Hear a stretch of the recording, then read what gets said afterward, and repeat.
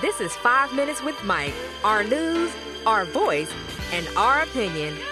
With your host, Michael Beckford. Now stop, listen, and pay attention for 5 Minutes with Mike.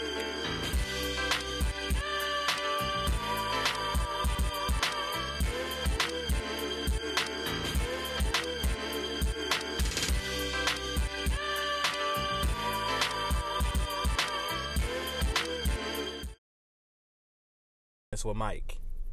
This is Sunday, May 30th, 2020. All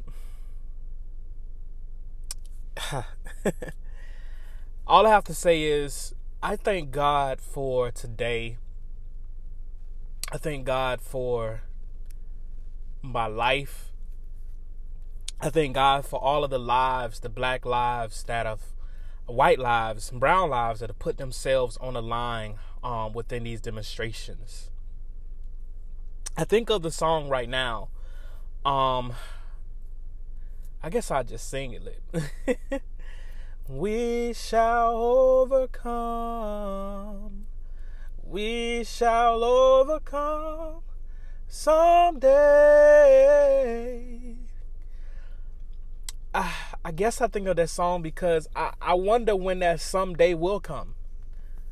You know, anybody in the world has seen the brutal 9 minutes of George Floyd's death. I'm one of them that hadn't.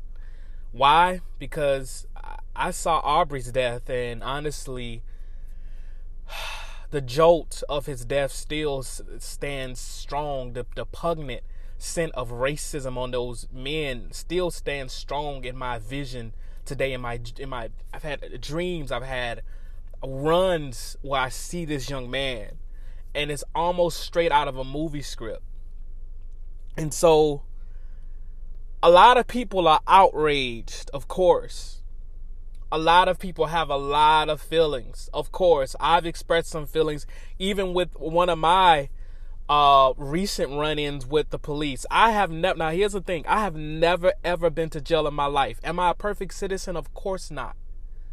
But for what the police stopped me for and the behaviors of that white woman police officer was uncalled for. And so at the end of the day, this is the type of justice that we're asking for. That my heart rate going up 165 beats a minute when the police is there. My heart rate going up, my pulse, PTSD type of moments. Now, by the grace of God, because I know that God is over my life. God is watching over me, and many of you today listening to this podcast, many of you that are hurt, many of you that don't know nowhere to go, God is watching you. God loves us. God loves you. God loves his people. And there are bad cops, just like bad doctors, bad lawyers, that make policing seem really bad. But my question is, why is it that it seems that the black officers, now mind you, they're definitely imperfect as well, but why does it seem that black officers can find a little bit more grace when it comes down to constraint? A little bit more grace when it comes down to not acting as judge and jury, but acting as those that are not only protectors of the law and keepers of the law, but those that say, hey, I have taken this badge as a badge of honor and dignity, and I will do my darnest best to protect the citizens that are paying my check. People fail to realize and forget sometimes my dad was a cop, a community officer. People knew him. People still know him. Of course, some people he pissed off, may not like, but people overall, and even though me and my dad, we have our disagreements, one thing I can say about my father, people overall liked my father and still do, even when he shed the badge, because he is just that type of guy. And so when we ask for proper policing, we're not saying we don't want police at all in our communities, because we know bad things happen to good people.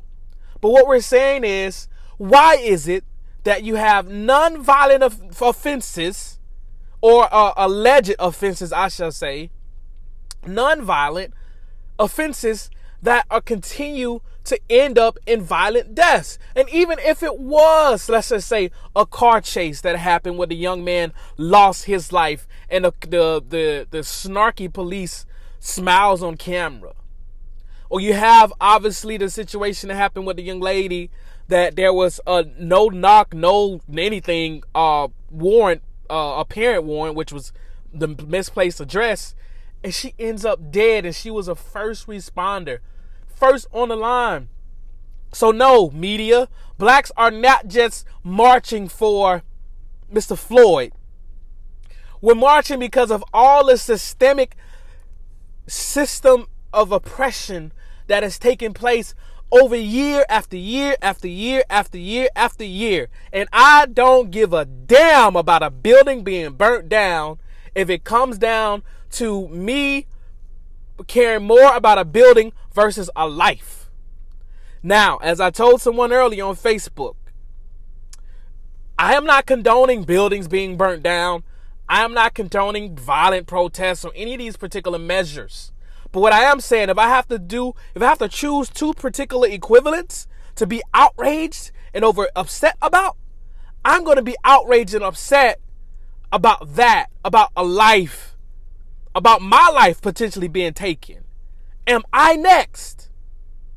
And that's all black people are talking about. And now we're starting to see this generational equations where the older blacks are saying, no, that's not the way to protest. That's not the way to protest. But what way is there to protest? When Kaepernick kneeled, that wasn't the way. That's not a way to protest. When people burn American flags, oh no, that's not a way to protest. When is there a right way to protest? And young people that are seeing this situation happen all the time, being targeted by mayors like, can't think of his name, but he was running for president, by mayors that say, stop and frisk, we're going to stop them all, or any minority, because because of the fact that they are black and brown, primarily black, they are automatically born as a criminal. Automatically. No, they're not going to quote unquote say that, but that's pretty much the rhetoric that's taking place. And so you have two worlds colliding. You have a situation in New York where after this pandemic thing and people started trying to light up a little bit, you see this cop. This is the first time we see after this corona thing a cop with his knee on the neck of a black man. Thank God that black man lived. But we have to say that every day. And what crime did he commit? He wasn't wearing a mask? A mask? Really? And honestly, that's not even a crime that's on legislation to have to wear mask. All right? While at the same time, on the other side of the playing field, you had the cops that were meekly handing out masks to the white citizens that were in Central Park. Which brings me back to another subject. Central Park Becky, or whatever you want to call her, Karen, whatever you want to call her, racist. That's the name. I don't care if they're Democrat, Republican, there's racism within all of the parties, okay? And this particular lady who knew and understood the power of her words, who knew and understood that if she called the police and said African American man or black man or whatever, these are all triggers. These are trigger words. She knew that if she said that very thing, that she'll have an opportunity, that the police will more than likely put the full force and weight upon that particular man, who was also a Campbell by coincidentally. Thank God for the footage. But what about those that don't have footage? What about the body cams that are screwed? We just see a body cam footage they just released. Looks like, it's an editorial for the most part. I'm 34 years old. In 10 to 20 years, I'll be an elder statesman in my community. I'm still considered a young man. I'm still considered a young black man. I'm still considered a threat to our society. George Floyd, I believe, was 44 years old. A threat to our society. So when people are marching, when people are having issues, when is enough? Now, these marches have taken on an international stage. Why? Because there's black people everywhere. And in everywhere, they're feeling some sort of injustices. Black people in London are marching right now. Praise God for that. People, but not just black people, are marching in places. Iowa? In Iowa City, Iowa. People were marching for justice. Now, you may ask yourself, what is the remedy? What is the solution? When is it going to stop? So here's the deal. We all know what's coming next. We all know what's coming next. These governors have already called the National Guard. Unfortunately, for black people and those that support the rights of blacks against the state, i.e. bad cops, because not all cops are bad, okay? I want to get that point across. Not all cops are bad. Matter of fact, a good majority are good. But silent cop, a cop that is silent, is just as bad as a bad cop. So I want to say that too, okay? But not all cops are bad. There's a lot of good cops. I was raised by a good cop, okay?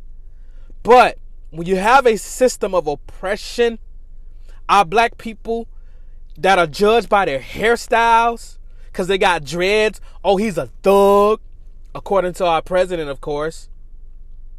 Because they may wear their pants sagging down a little bit, oh, they're about to do something, hold your purse.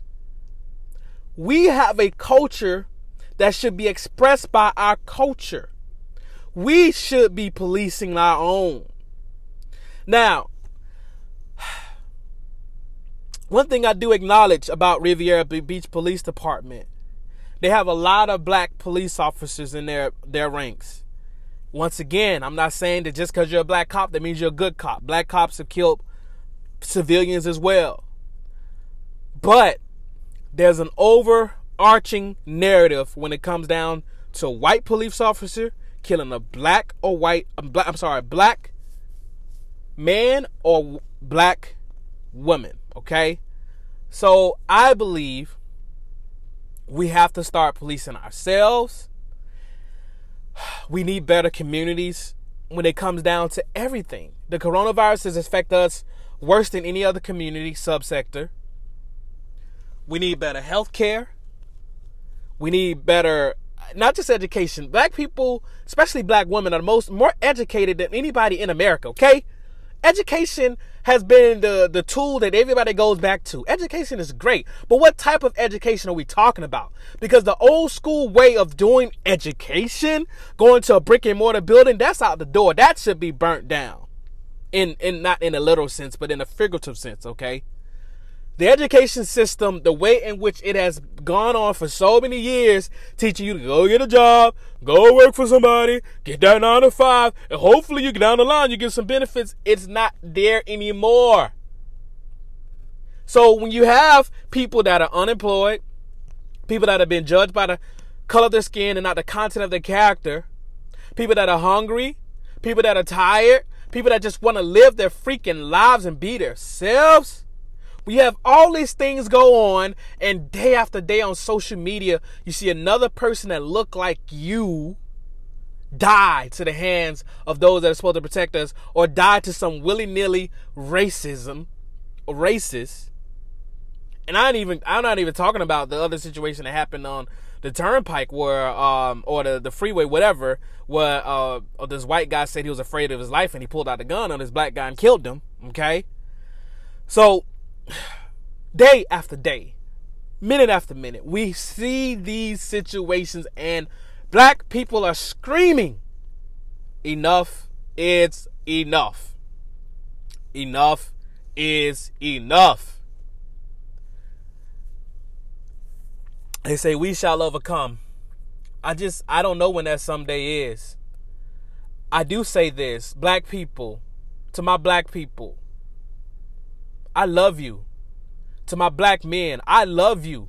I love you. To my black women, I love you. I want you to be prosperous. I want us to be prosperous. I love you so much, my black man with dreads, my black woman with kinky hair. I love you. I love you. I love you. I see you. I want us to be in a place where we can be truly free, where we don't have to be bound by systematic oppression, be bound by lawless policing, be bound by states of aggression. This has been a special edition of 5 Minutes with Mike. I thank you for listening. Have a blessed day. 5 Minutes with Mike is written, produced, and directed by Michael D. Beckford. All rights reserved. Copyright 2018 by Speak Publishing International, a Michael Beckford Media Group LLC production.